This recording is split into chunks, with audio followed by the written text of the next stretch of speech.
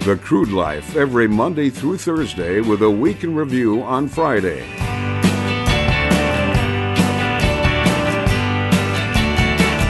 I don't need nobody to tell me who to be. Don't need nobody to tell me what I see. I don't need Welcome to the Crude Life Podcast. My name is Jason Spees. I am the North Dakota nomad, the shale play prophet. We are broadcasting today from the Hatch Coaching Studios. Our entitled intern, Provolone, is manning the production elements of the broadcast. Coming up on today's program, Robert DePalma. He's a paleontologist. Talks about a meteor impact from 66 million years ago that generated a tsunami-like wave in an inland sea that killed buried fish, mammals, insects, and dinosaurs, the first victim of the U.S. mass extinction event. And because of oil and gas paying these people, these paleontologists, to go out and survey the land and find out everything that's going to be done, discoveries like these continue to happen. These unprecedented fossil sightings all over the country. And honestly, folks, it's because of oil and gas activity. If you take away the oil and gas activity, there ain't anybody paying these guys. There ain't anybody paying paleontologists to go out and do this work. Not in today's world. I guarantee you follow the money, it's oil and gas funding most of the paleontology work, archaeologists, anything to do with discovering the earth on a more intimate basis is got to coming from the mining industry, aka oil and gas. If somebody knows the actual legitimate stats, email jason@thecrudelife.com. Love to see it. I'm just going off of my hunch on this. I'm just kind of going off of what I know about how the economy works. So this is not a fact. This is just my opinion that I feel very confident saying that if you continue to go after the oil and gas industry, jobs like Robert DePalma, paleontologist, and archaeological firms are going to be impacted, okay? And guess what? They are not considered in the mining industry. So this is another example of one of those jobs. But we're not going to talk about that with Robert DePalma. He's not into that stuff. No, he's into meteor impacts from 66 million years ago that buried fish and mammals and insects and dinosaurs. Just all kind. It was the last mass extinction on this planet. And from what I'm being, okay, spoiler alert, it had nothing to do with oil and gas. Could you imagine we're going to talk about something that happened on the earth where there was a mass extinction and it's not because of climate change? Woo! Boy, this is going to be like science fiction today, folks. Okay, what do we got? You like that, Provolone? We're having a little fun today here because this is esoteric energy. We just throw out the script and go from the hip a little bit here and power our own lives because we believe generating positive energy is the way to go. All right, what do we got? And by the way, Robert DePalma will join us on our Bakken Barbecue phone lines. Coming up also on the program are Joel Brown. Here's how this works at the end of the program. If some of you are confused because it sounds like we're doing two different shows, it's because we are. So these podcasts are so good that I have radio stations that put me on. So because we do a daily update, a 3-minute, 30-second update for a bunch of radio stations, like 20, 30 radio stations, I just put that on the tail end of the show. And today is Joel Brown from Mineral Tracker, and he talks about how tracking minerals and royalty payments is completely a whole new ballgame in the world of apps and websites and that sort of thing because it's constantly changing. And then when you throw in like any new legislation that happens and et cetera. So what we do is we produce a 3-minute and 30-second daily update for a number of radio stations in oil and gas communities. In fact, I just got an email from the Permian yesterday from a radio station asking me about our daily update. So at the end of the program where we do our daily update, today it's Joel Brown with mineraltracker.com. I believe yesterday was Troy Shrink from Target Hospitality. And tomorrow, I'm not sure yet because I don't have that sheet in front of me and I like to live in the moment. Hey, I'm done living in the past and I'm done living in the future. Because in the future, For some reason, a computer model knows how the future is going to be more than that tarot card reader, crystal ball reader right down the street. Even though the computer model's never been right, and the magic 8 ball's been right 4 times, we're going to go with the computer model, right? That's the way the world works. So I'm living in the now. I'm done living in the future. I'm done living in the past, at least for the entirety of this sentence. Okay, what do we got coming up? Because I do have to live in the future because I am running a podcast here. Today's sponsor is Crestwood Midstream Partners. If you would like to be a sponsor of the show, folks, certainly we'd love to have you. Email me, jason@thecrudelife.com. To sponsor the program, it's actually less than what a trade show costs, what a lot of sponsorships cost for one luncheon. We do it for the year. And when you support the Crude Life, you support a platform so that people like Robert DePalma, paleontologist, can come on and talk about how the oil and gas industry is making his life better as a paleontologist. So that's what today's interview is really about. He's has some exciting news that's happened in the past year. That it's big. So in his world, this is like probably award winning. Might read about it in history books, that type of thing. And again, it's because of the hard-working people like the ones at Crestwood. Crestwood Midstream Partners, they're a sponsor of the program, and we're very grateful.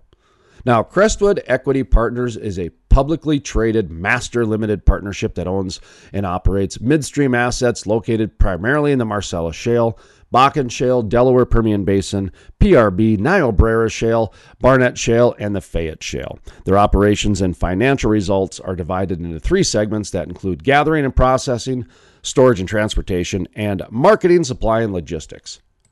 For more information on Crestwood Midstream Partners, visit their website, crestwoodlp.com. That's crestwoodlp.com. Once again, I'd like to thank Crestwood Midstream Partners for being a sponsor of our program here. And if you'd like to sponsor the Crude Life, feel free to shoot me an email, jason@thecrudelife.com, or reach out to me on LinkedIn, Facebook, Twitter. I don't know. I'm sure I'm elsewhere. There's a lot of ways to ignore me and a lot of ways to contact me. And trust me, folks, you'll figure it out. Or you can just email me, jason@thecrudelife.com. Mark your calendar for June 25th. It's the Energy Exposition in Gillette, Wyoming. We will be a part of it here at the Crude Life. We're going to be having a panel discussion or a speaking presentation, something along those lines. We'll be doing live broadcasts and recording, also participating on a panel. Energy Gillette, Wyoming, Energy Expo, Gillette, Wyoming, June 25th and 26th. Hopefully we'll see you there, folks. Check them out on LinkedIn. They're always posting who's coming, that sort of thing. I have been getting kind of a sneak preview of some of the dignitaries and some of the special guests, and it's getting more impressive every day. So, folks, hopefully we'll see you there June 25th and 24th. This little dyslexic here today. I apologize. June 24th and 25th at the Energy Exposition in Gillette, Wyoming. Provolone. That is how we do it when we decide that we're not going to edit here in the podcast world. We just, if it happened live, which we're doing, even though this is a recorded podcast, and then we turn around and put it out as a live podcast, I guess. I'm not really sure I'm making sense anymore, but if it happened live, it was meant to be. And my little bout of dyslexia there, where I reversed that was meant to be. It's part of that esoteric energy approach. Sometimes we got to infotain, educate, and entertain the people. And messing up, people like it when people get kicked in the groin. And sometimes when you mess up on a word, that's equivalent to getting kicked in the groin.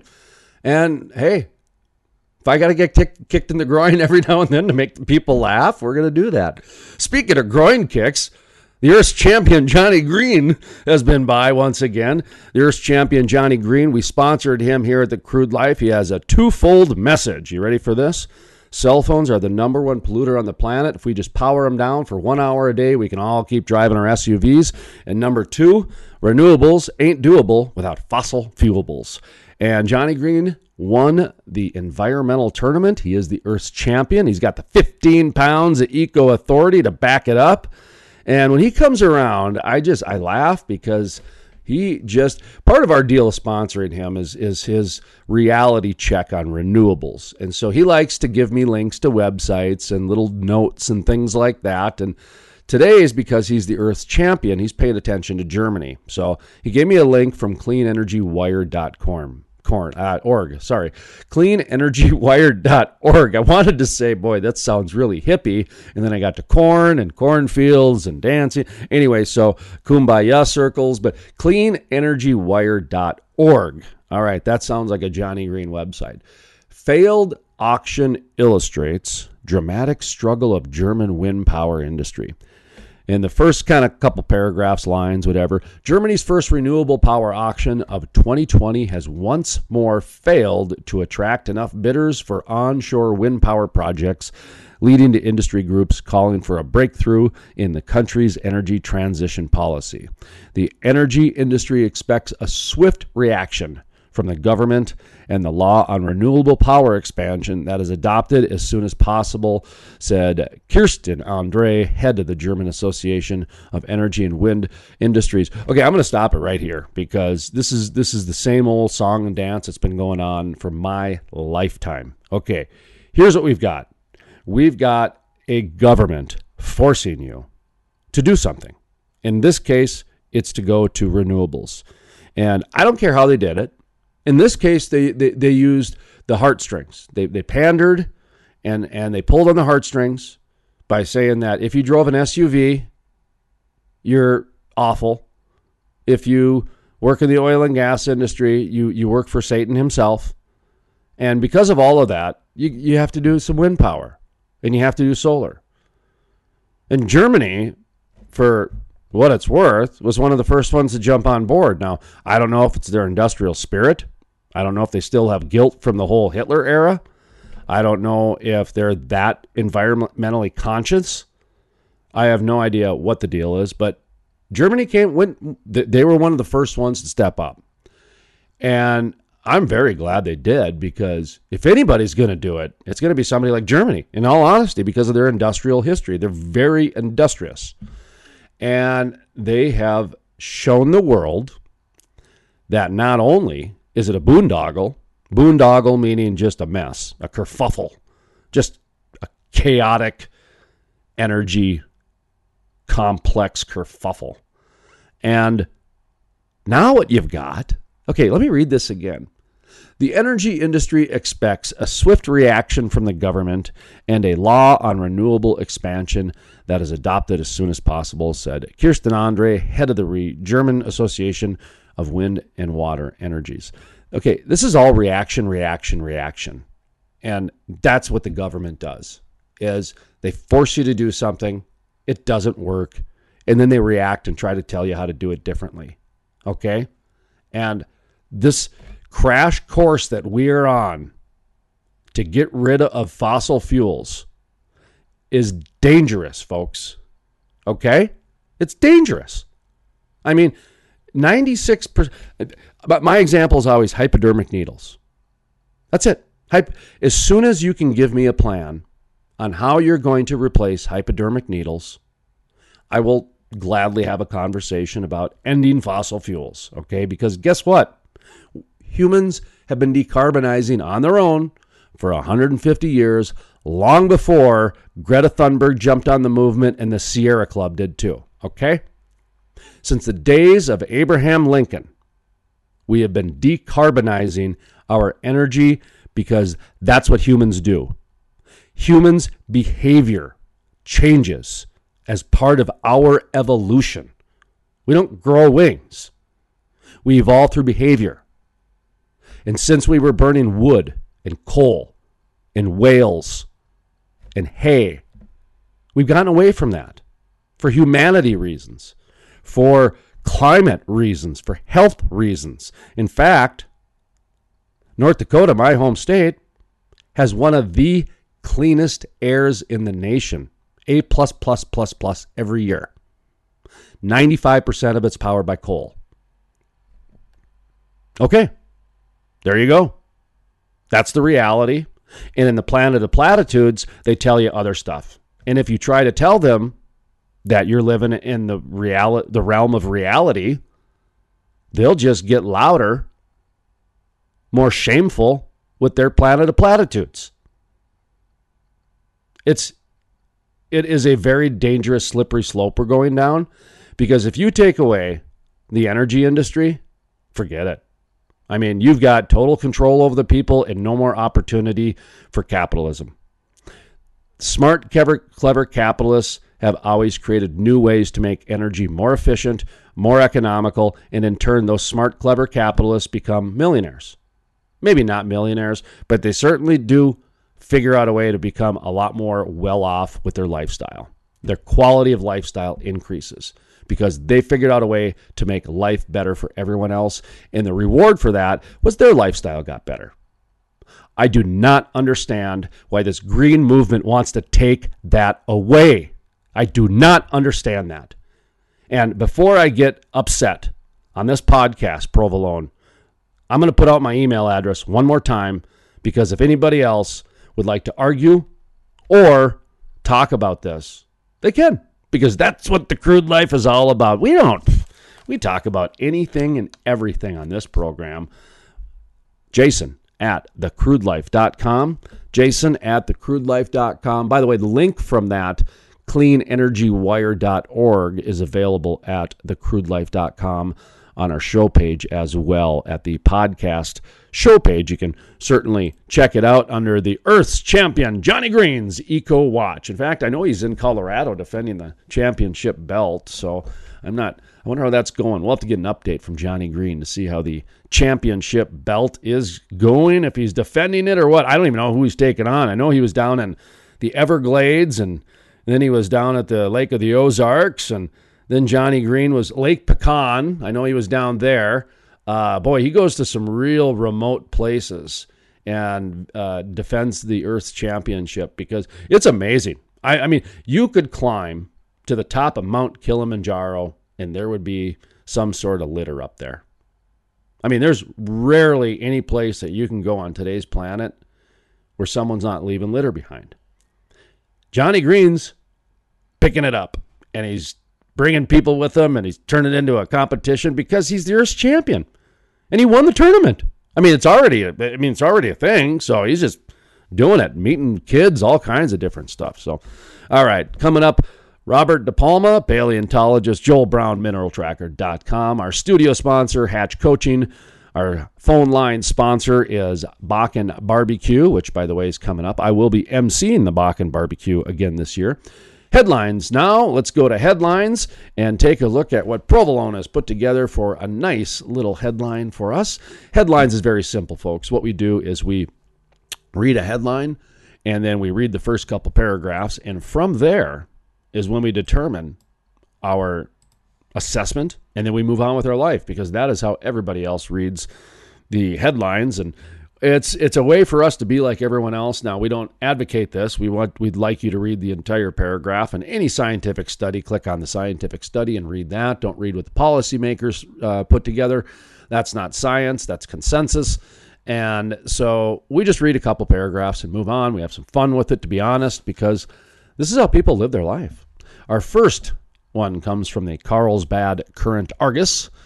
BLM, August oil and gas land sale continued, target Permian Basin in New Mexico. The Federal Bureau of Land Management planned to hold its August 2020 lease sale of public land to the oil and gas industry spanning 3 western states, including New Mexico. A public scoping period running from March 9th to March 20th was announced per a Monday BLM news release. The 20-parcel sale totaled about 3,405 acres of federal mineral rights in New Mexico, Texas, and Oklahoma. Well, that is definitely some good news for the oil and gas industry. The only thing I'm going to say to this really is, this is something that's normal. It happens all the time, so there's no reason to get upset about it. The only thing I'm really going to mention on this is the conversations I've been having lately, actually involving the Permian and the Bakken specifically. And this is Permian here, but it's New Mexico, Texas, Oklahoma, is that the number of foreign companies that are buying these leases. And, rattling off a few off the top of my head, France, Germany, China are just a few, from the Bakken, I remember. And I'm hearing the same countries down in Texas as well. So Wyoming, yesterday we talked about how they're in the negotiations right now with Occidental about the largest mineral sales since Alaska in terms of the state owning mineral rights. And in Alaska, like I said yesterday, is that they have it in their state constitution that the people own that. And so the state turns around and gives them a check, and they really do business with just a couple oil companies, BP and Shell. Outside of that, not too many people doing oil and gas business up in Alaska. And everything's got to go through the state. Wyoming, I believe, would have to change their state constitution to do something like that. So if they go into the mineral business, my guess is they're going to turn around and sell it. And I assume they are. I don't know. I'm not. Maybe they'll become an oil company and they'll just become the new, Occidental. They'll just become Whiting. They'll just become Continental Resources. They'll just become whoever. I mean, if they have that many minerals, they could. I mean, they can just outsource everything like everybody else. I don't think they do that, but I don't know. I mean, government is getting in all kinds of businesses these days. I mean, you name it, the government's probably in competition with you. I know it's one of my biggest competitors. It's a reason I got out of advertising. I can't compete with the government wrapping buses and selling indoor billboards to sports facilities that taxpayers bought. And I mean, programs for kids' events that run by the schools and all kinds of different things. I mean, when you look at it, as far as if you're in the media, the government has got to be your biggest competitor by far for marketing budgets and advertising dollars and all kinds of different things. So I don't know. I have no idea if the state of Wyoming is planning on getting in the oil and gas business. I have no idea. My guess is they're going to turn around and sell the leases. And that's where I'm just saying that to me, I would think that I would keep an eye on who's buying them. When you look at what's going on in America right now, there's a little bit more consolidation and layoffs and signs of downturn, even though it's completely different circumstances, but the signs are still there. So my guess is that when Wyoming, if they do buy those leases, just like here, and we're talking about, this public land auction, it's going to be held from the scoping period, March 9th through the 20th, to be held in August. My guess is foreign companies will buy them. So, again, there's a reason that we have 200 people listening in the Ukraine. There's a reason we have 600 and some people in Germany and France listening to our podcast. I didn't even know that Qatar was so advanced in terms of their downloading ability, but I suppose everybody is, at the download of an app now. I mean, we're on iHeartRadio, we're on iTunes, we have a website, we're available to the world, and literally, we are available to the world. And when I look at where our downloads are coming from, South America, all kinds of things, it's cool. It's really cool to know that I can be sitting here in the Hatch Coaching Studios, ready to talk to Robert DePalma, paleontologist, Joel Brown from mineraltracker.com to end the show, and people in Qatar can listen to me. That is effing cool. Okay, let's go to our next thing. You like how I had to throw in a little vulgarity there to accentuate my point? All right, this next one comes from FT.com. I've never heard of FT.com, Financial Times. I have heard of them. Okay, this is, the headline, a flaring tax can end this wasteful and damaging practice. Well, this is very interesting because this is an opinion piece, and we've talked about this on our program, but from a different angle. Now, I'm going to tell you folks something about this after I read this. Okay. In the past decade, U.S. oil and gas companies have become so successful in finding and getting oil out of the ground that they have started burning billions of dollars worth of gas each year. When a company produces oil, natural gas often comes out of the ground with it. Because oil is so valuable, it is often cheaper to burn the gas than build the infrastructure to sell it. I mean, that's true. That is true. I mean, the oil and gas industry has never hid from that. Okay? This continues. But the practice, flaring, is both wasteful and environmentally harmful. In 2019, companies set fire to 810 meters cubic feet of gas a day in the Permian Basin alone, the U.S. most prolific shale patch, enough to meet all the residential gas demands in Texas and Oklahoma. All right, so listen, folks. I'm going to be very blunt about this. This is why some people have called me the shale play prophet. This is why some people do not talk to me because I ask too many questions. This is why some people get upset with me when I talk about topics that nobody's talking about, okay? If you go back and look at our podcasts and our interviews and our radio programs and our articles in magazines, I've been pontificating, okay, about whether we should subsidize oil and gas for flaring, specifically taking some subsidies away from wind and solar, who have received them for 30, 40 years, have not met any of their milestones, have not shown a significant amount of progress for the amount of taxpayer subsidization they've gotten. I feel I am very qualified to ask that question, and I feel there is ample evidence to ask that question without immediate knee-jerk reactions. I don't get that. I get immediate knee-jerk reactions, and people automatically defend solar or they go against subsidies. But the problem is nobody's talking or asking the questions about what I'm talking about here, because what I say is flaring is a solvable problem. I can tell you there are about 15 natural gas companies, these crazy, clever capitalists that are sacrificing their time and money away from their family, sleeping out at well sites, checking methane levels, checking to see pentane levels, butanes, all kinds of different things, on the promise that they can save companies money. And guess what? These oil and gas companies, I don't know if you've noticed, but the last couple of years has not been going up, it's been going down. There's a consolidation happening. There's people trying to figure out how to make $2 into $5. And when they can't, they got to sell or they got to shut down. Okay, that's been going on for a little while. And whether people want to talk about it or not, I don't care, because I'm going to.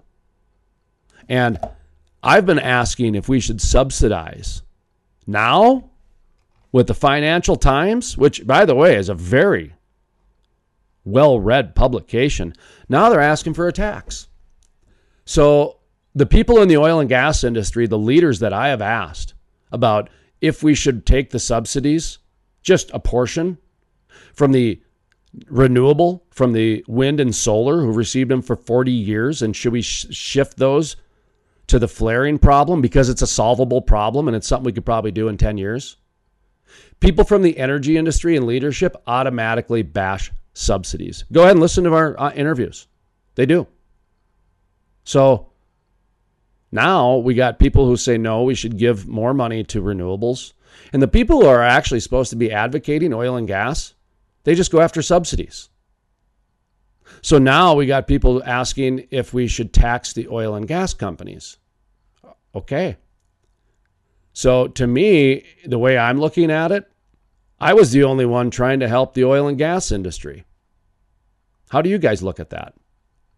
If I'm asking if we should shift the subsidies from wind and solar, not all of them, 20, 30, 40%, 5%, because guess what?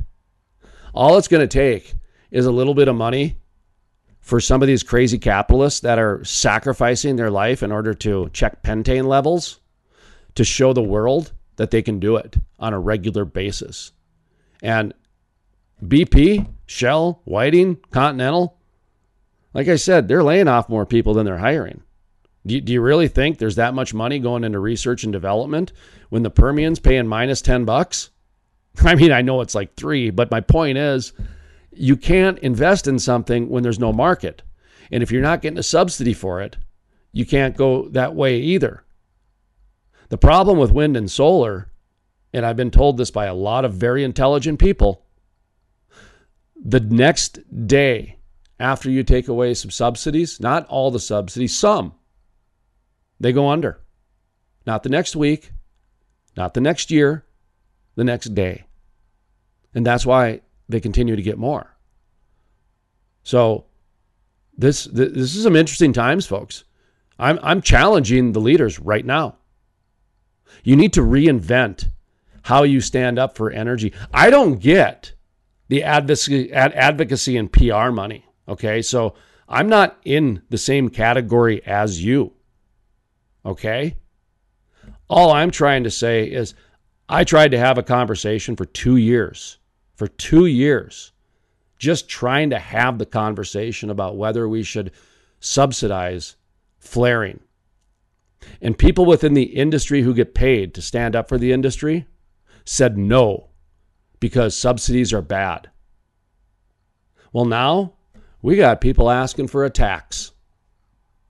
I'm going to go to the next one now because I'm getting a little bit cantankerous today. Let's go with that. Oh, now you know how to change my mood, Mike Tyson. All right, our third headline comes from Yahoo News. Mike Tyson cries as he reveals he feels empty after retiring from boxing. Well, former heavyweight boxing champion Mike Tyson broke down in tears during a recent episode of his podcast featuring Sugar Ray Leonard, saying he feels empty. During the episode of Hot Boxing with Mike Tyson, he told Leonard, "I know the art of fighting. I know the art of war. It's all I've ever studied. That's why I'm so feared. That's why they feared me when I was in the ring. I was an annihilator. That's all I was born for.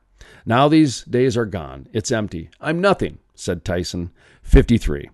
This is a very common theme for people who have been in the squared circle, been on stage at a rock concert. There is a level of a rush that you can't get in a bottle, you can't get in a pill, you can't get in Colorado.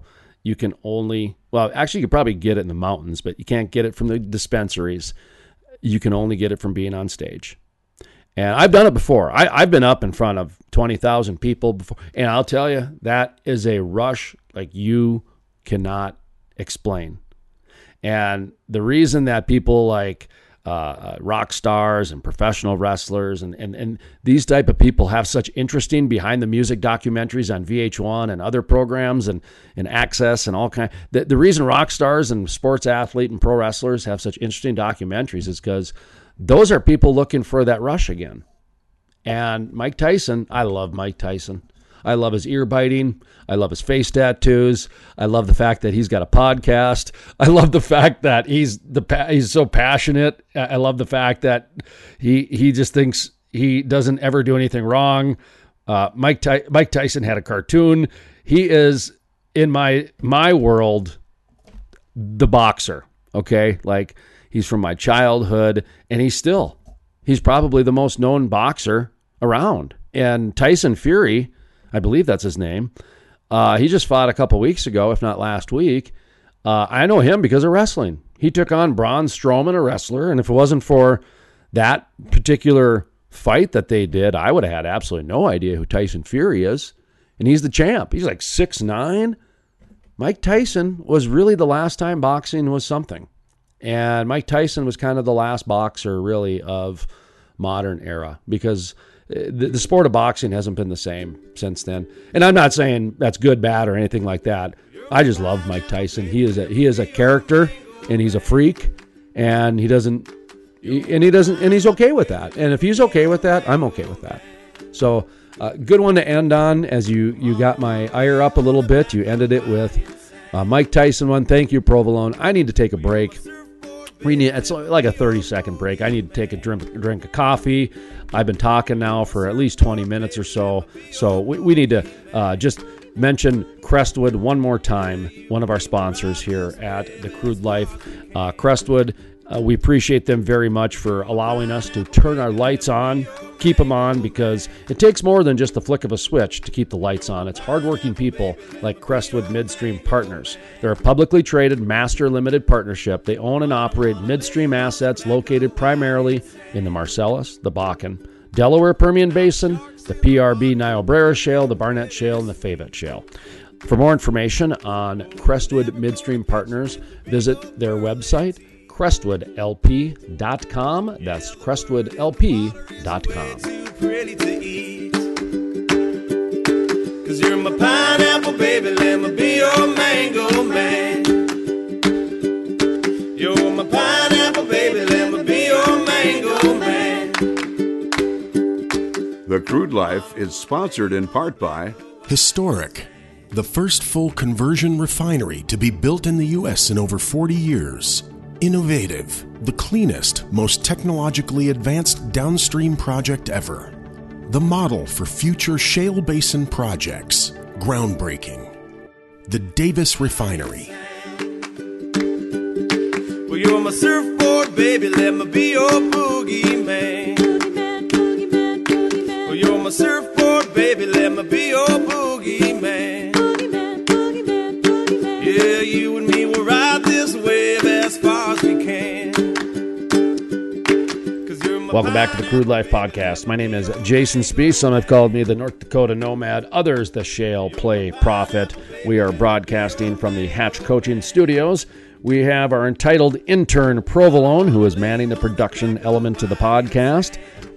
Robert DePalma is our next guest. He's a paleontologist. He's going to be joining us here on our Bakken Barbecue phone lines to talk about the meteor impact 66 million years ago that generated a tsunami-like wave in an inland sea that killed and buried fish and mammals and insects and dinosaurs, the first victims of the Earth's last mass extinction.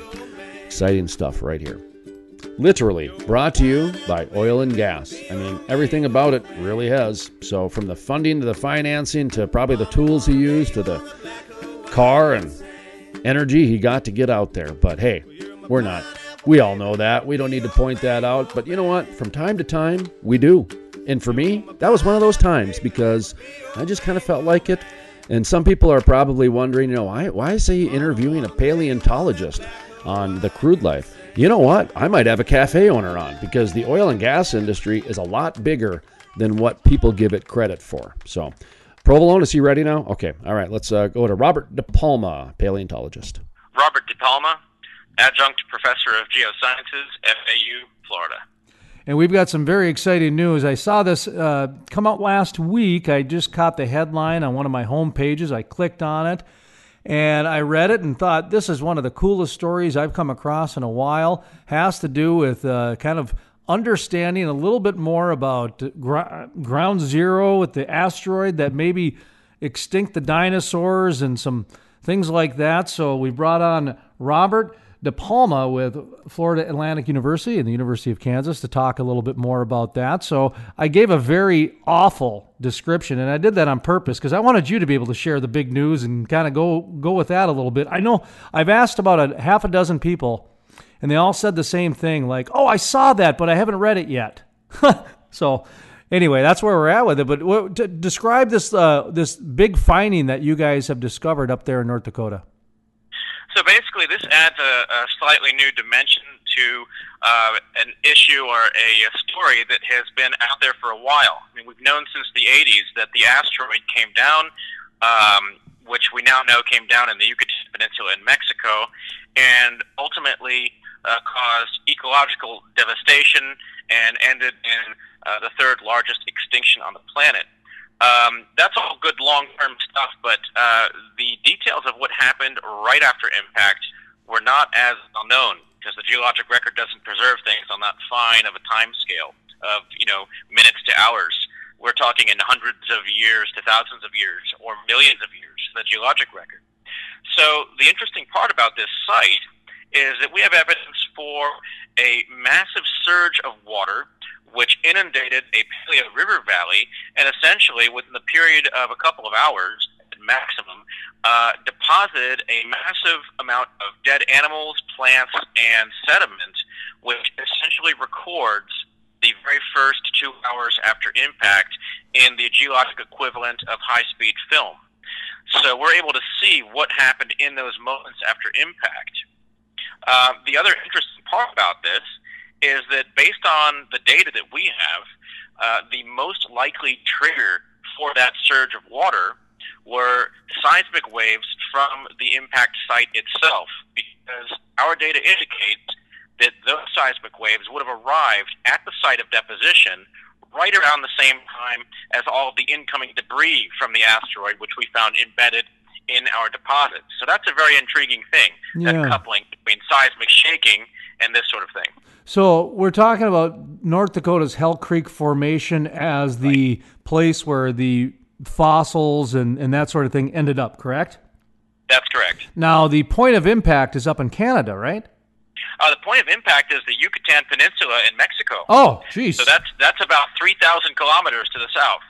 Oh, my word. So that's way down south. So this is water from there, did you say? Or talk to me about how that here's impacted. the I got lost somewhere along the line there. Here's the interesting part about it. The thing that travels fast in this scenario is the coupling of the seismic waves. That is what is traveling fast. The seismic waves will arrive within minutes from the impact site, but the water is essentially already there. Whatever water is already in your study region, if that body of water is of the right dimensions, then those seismic waves could excite that into a seiche formation, which is like a tsunami. It's like the bathtub water sloshing back and forth in one big wave. That's essentially what it does on a larger scale. So that would happen within minutes after impact. And by that extension, if those seismic waves encountered a body of water of the right dimensions almost anywhere from impact, on the other side of the world, for example, if that body of water was the right dimensions, it could have experienced the same thing within minutes after impact, before all the other bad things happened. So we're looking at the very first thing that could have affected all these little dotted ecologies right after impact. It's a phenomenal thing. We've got a snapshot into that moment in time. So two questions that pop into my head right away are, one, is there animals that came from outside that Hell Creek formation in North Dakota? Like, was the wave so big that it, brought ones up from Kansas? Well, technically speaking, because the inundation waves did appear to probably come from a marine environment, we do have a number of marine organisms that washed in there with everything else. And none of those marine organisms are from the Hell Creek Formation. They're from the seaway that used to be there. So all of those are anomalous and very interesting. And so that kind of thing, did it help dispel some myths, or did that type of information, did that help satisfy any questions of, what's this troglodyte doing here? This shouldn't be here. Did that anything like that happen? Yeah, it also provides a sample of what was in the seaway at that time, because the interesting thing is, because of erosion and glaciation and such, there's no geologic record of the seaway from that time period. So literally anything from the ocean that we have in this site is probably one of the best examples we've got of what existed in the seaway at the very end of the Cretaceous.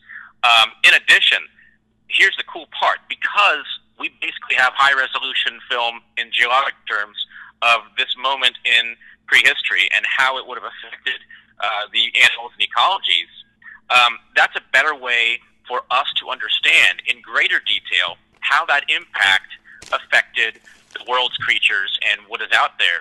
And by extension, that helps us to understand how our current world could possibly deal with a similar sort of disaster. So it really ties into modern day. Robert DePalma with Florida Atlantic University and the University of Kansas. We're talking about the big discovery, the fossilized remains of a mass of creatures that died minutes after a huge asteroid slammed into the Earth 66 million years ago, sealing the fate of the dinosaur, according to the, I thought it was Associated Press, but it must be AFP. Is that American Free Press? I'm not familiar with that, I guess. Asking the wrong guy. Yeah, I'm in the business, and I can't even keep up with the new news sources that are out there. All I know is that TMZ seems to be leading all the time. So, but let's stick with the serious stuff here for a second. One thing I think of when I hear tidal waves and impact, and I think of the movie Deep Impact, or I think of the movie Perfect Storm, and all I can think of is that water and how violent it must be. I mean, if you've spent any time in Kansas, you probably know that, they say in a tornado, hay can stick into trees like nails and that sort of thing. Was there any evidence of violence when it comes to the impact of the wave? I'm sure there was. Yes, absolutely. The wave was very, very violent. This surge of water essentially tumbled together and concentrated all of these carcasses, which are, as a matter of fact, these are the first articulated carcasses of creatures associated with the KT boundary, the asteroid impact layer, that we can demonstrate were killed as a direct result of it. So this is the first time you actually have a mass death layer there associated with the impact layer. But when surge came in depositing all these things, as we excavate the creatures, we actually see with the fish, for example, because there are many of those, we actually see some fish that have fins that penetrate right through the bodies of other fish, and some are actually ripped apart when they were wrapped around some of the tree logs that are in the deposit. So it was absolutely violent. And mammals, you mentioned, I think, mammals earlier, or I thought I saw that in the article I read. What type of mammals were scooped up? Yeah. Well, we do have evidence of mammals there.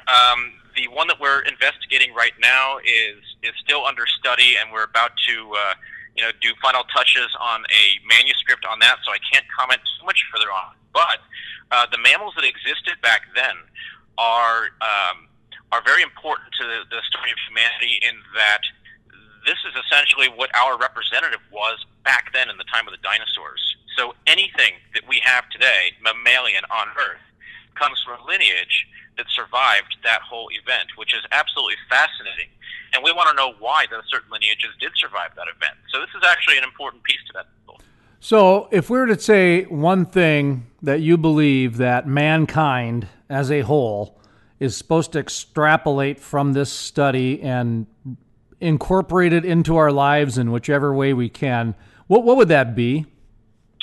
A further understanding of how an event like this could have a cataclysmic effect on the world and its ecologies, and to extend that to today, in an effort to be better stewards of the current ecologies, to know how vulnerable they could possibly be, and to find out ways of doing that, of caring for them. That's really what should be one of the take-home messages.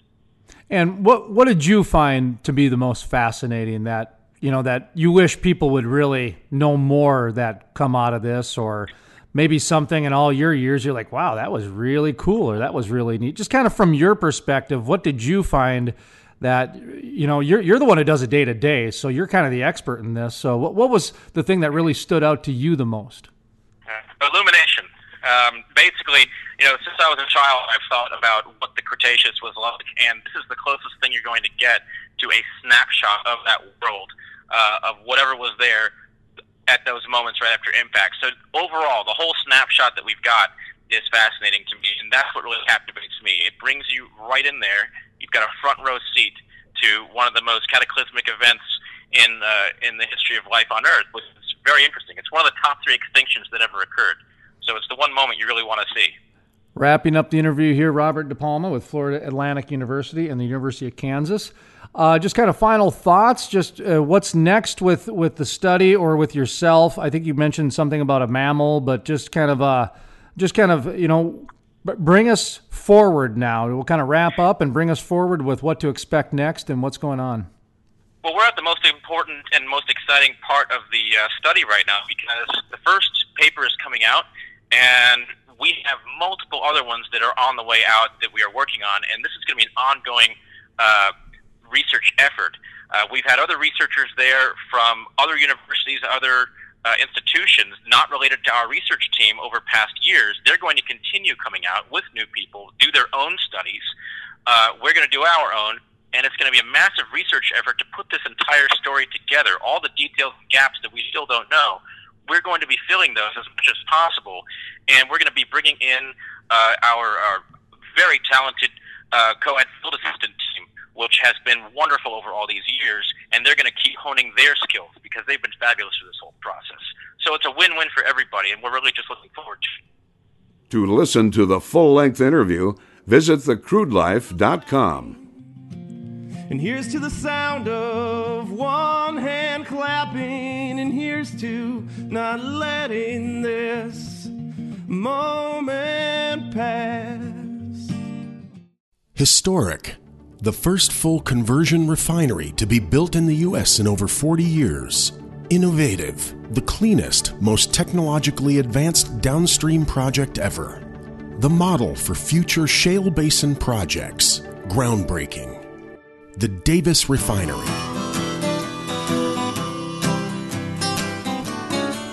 When it's time to put the booze down, find us some solid ground, clean this damn life up and turn it all around.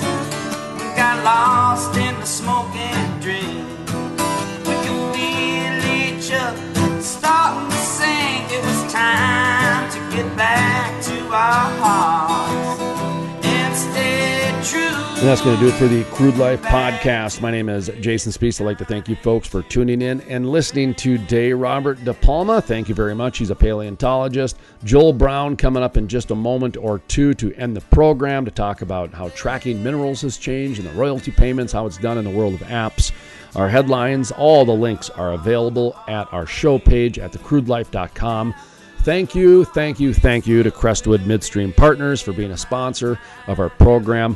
Once again, folks, we are very grateful for our sponsors. If you would like to be a sponsor, email us, jason@thecrudelife.com. We will certainly go ahead and follow up with that information. If you go to our website, click on the sponsors page, you can take a look at all of our sponsors right there. If you'd like to reach out to them and thank them for being a sponsor, we'd appreciate that very much. If you'd like to do some business with them, well, we'd really appreciate that. But hey, we're going to leave that up to the two of you. We just want to connect you guys together, make you aware of each other, because these days it takes an industry to raise a child. And now we need to tell children of all ages how those light switches turn on. I mean, we went through this with farmers when the grocery stores came around. People forgot about the farmers. But hopefully, with sponsors like Crestwood Midstream Partners, the Crude Life can continue to grow, and we can continue to expand our reach through our podcast, through our interviews, through our social media, through our radio stations, through our magazine relationships, through our newspaper relationships. We can continue to educate. We can continue to inform. We can continue to entertain the masses about how we keep those light switches on, because it takes more than the flick of a switch. It takes hard-working men and women like the ones at Crestwood Midstream Partners. Crestwood Midstream Partners is a publicly traded master limited partnership that owns and operates midstream assets located in the Marcellus, Bakken, Delaware, Permian Basin, Niobrara, Barnett, Fayetteville. All their operations and financial results are divided into three segments that include gathering and processing, storage and transportation, and marketing, supply, and logistics. For more information, visit their website, crestwoodlp.com. That's crestwoodlp.com, or you can always find the link at our show page at thecrudelife.com. I'd like to thank Energy Exposition coming up June 24th and 25th in Gillette, Wyoming, for alerting us of that event via email. If you have an event that you would like featured right here on The Crude Life, email jason@thecrudelife.com, jason@thecrudelife.com. We have the link for the Energy Exposition in Gillette, Wyoming, happening June 24th and 25th at our website if you'd like to check that out. We will be a part of it in a multiple capacity, from a speaking to having a booth there to doing interviews. The Crude Life will be a part of the Energy Exposition in Gillette, Wyoming, June 24th and 25th. Also, our Earth champion Johnny Green has the links for his latest Eco Watch about the failed auction that illustrates the dramatic struggle of German wind power. And the links to the exclusive interviews are also available at thecrudelife.com. I'd like to thank the Crude Life crossover, as with our music, the Moody River Band. We'll be switching that up very shortly. We were going to at the beginning of the month, but life happened. We got busy. We haven't had time to change up the music yet, but we will have a new band this month. Right now, it's the Moody River Band. One last opportunity or two till a new band is up and you can download their music. Also like to thank our studio sponsor, Hatch Coaching, and our phone line sponsor, the Bakken Barbecue. Of course, the Crude Life podcast can be heard every Monday through Thursday with a weekend review on Friday. That's going to do it for today's program. Provolone, excellent job today from the staff here at the Crude Life Daily Update. Joel Brown is coming up right around the corner with mineraltracker.com. In the meantime, my name is Jason Spees, asking you to always remember energy is more than an industry. It's a way of life. The Crude Life with host Jason Spees. My name is Jason Spees, and this is the Crude Life Daily Update. On today's episode, we talk with Troy Schrenk, Chief Commercial Officer for Target Hospitality. In just a moment, part of our exclusive interview with Troy Schrenk with Target Hospitality right here on the Crude Life Daily Update. You know, look, as we think about the business, you know, look, we're fortunate and privileged to be doing business in two great basins in the United States. We're privileged to be part of something, I think, on a bigger picture, to be a part of U.S. energy independence. We're an integral part of that. We're going to continue to be an integral part of that. And at the end of the day, make sure that we have delivered on our promise for our customers, energy employers, and their employees. And I think we can do that. But just a couple of really kind of fun announcements. One of the things that, I think oftentimes we get carried away talking about how many facilities and communities we have and how many rooms. And look, what I'm most proud of is we have almost 700 great employees in the Permian Basin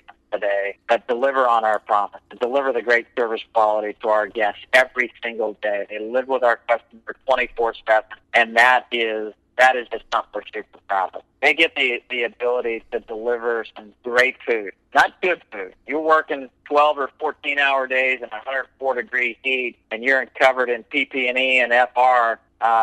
What you're looking forward to is not good food. You're looking forward to great food. So, the opportunity for our great people to make fresh, grilled steaks every night, grilled chicken, grilled fish, pastas. We've opened up this new concept. I don't know if I've shared it with you, Jason. It's a sports bar and grill without the alcohol, of course. It's called the Frack Shack. We've started to open these up over the last several years. We're opening up our seventh one here coming up here in 2020, and they're all on location. The customer gets to go have food 24/7. If they want to go over to the Frack Shack, they can have a handmade burger, custom made burger with hand cut French fries. We've got wood fired pizza oven.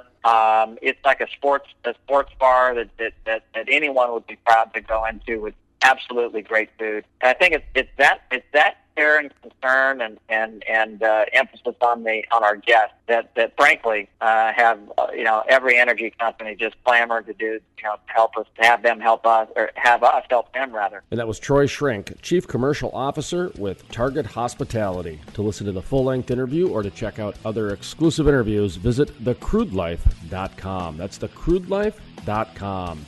While you're there, if we'd ask you to please check out our social media pages, from our Facebooks to our Twitters to even the YouTubes. We even have a podcast here at The Crude Life.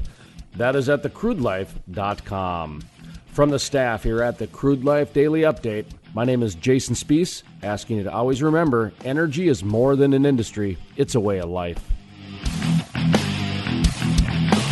The Crude Life is sponsored in part by Historic, the first full conversion refinery to be built in the U.S. in over 40 years. Innovative, the cleanest, most technologically advanced downstream project ever. The model for future shale basin projects. Groundbreaking. The Davis Refinery. Well, you built a bridge and I hammer on the harmony. After a hard week's work, we made a mighty fine melody. We were ready to rhyme and rhythm, to chord each note and every measure. Together we will make a rich living, phrasing and composing new lyrical treasure.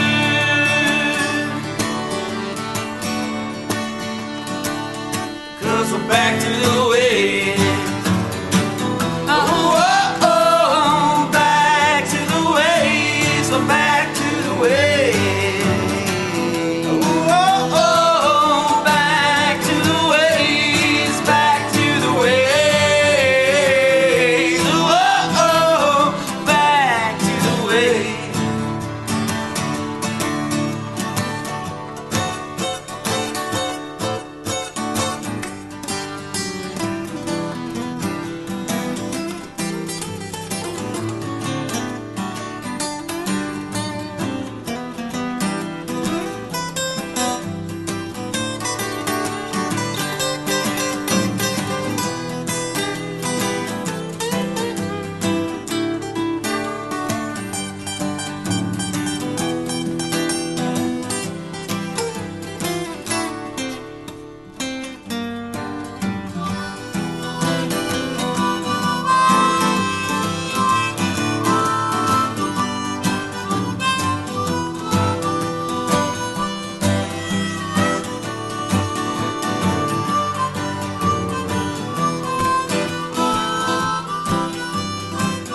Well, now we're gonna have no trouble with the treble. There's no breaks in the bass. It's just you and me, and baby, singing it like we did in the good old days. Yeah, we're singing it like they did in the good old days, because we're back to the way.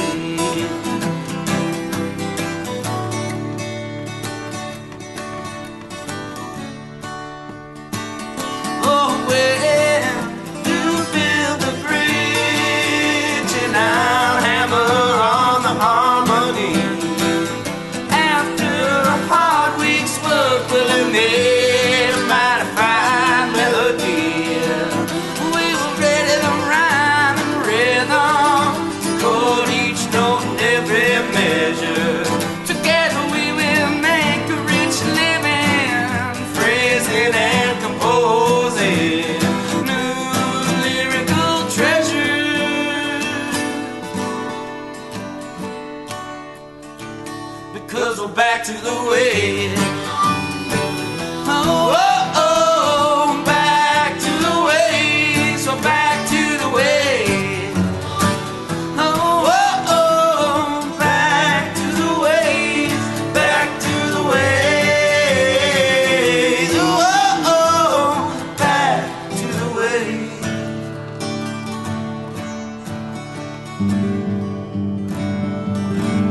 The Crude Life, every Monday through Thursday with a week in review on Friday.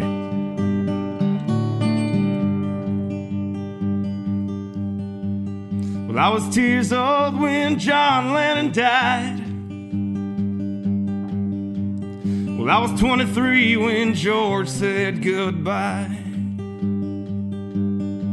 Yeah, next go, I think it's Paul, I say. And then there'll be only Ringo to play. Well, Gandhi says an eye for an eye makes the whole world blind.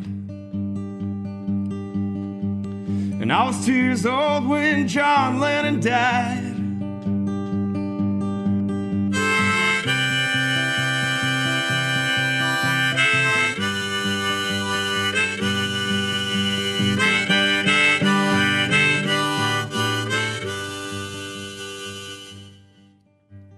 Well, I was born under a harvest moon.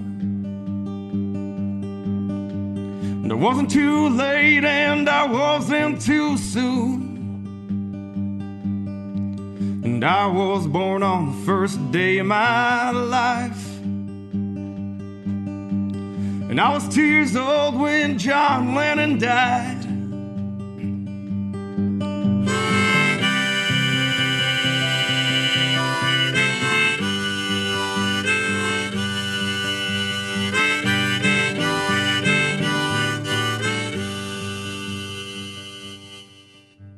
You know that I've lived, yeah, you know that I've tried. Well, I've told the truth, yeah, you know that I've lied. You know we do what we do so we can survive.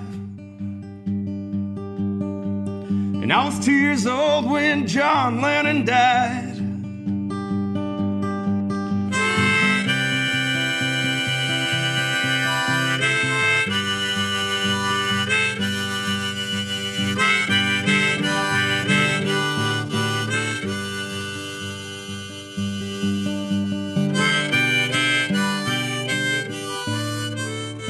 It seems everywhere I go these days, someone is telling me about the success of Hatch coaching. Listen to what professional speaker Mark J. Lindquist has to say. To see Eric Hatch grow his business and then start to share it with other people, I think is one of those great steps in life. You know, what do you do in society? You succeed at a thing, and then you teach other people how you did it. And now to see Eric duplicating his genius across the country, I'm telling you, there's a world changer down the street, and his name is Eric Hatch. For more information, call 701-212-1572 or visit coachingwithhatch.com. That's coachingwithhatch.com.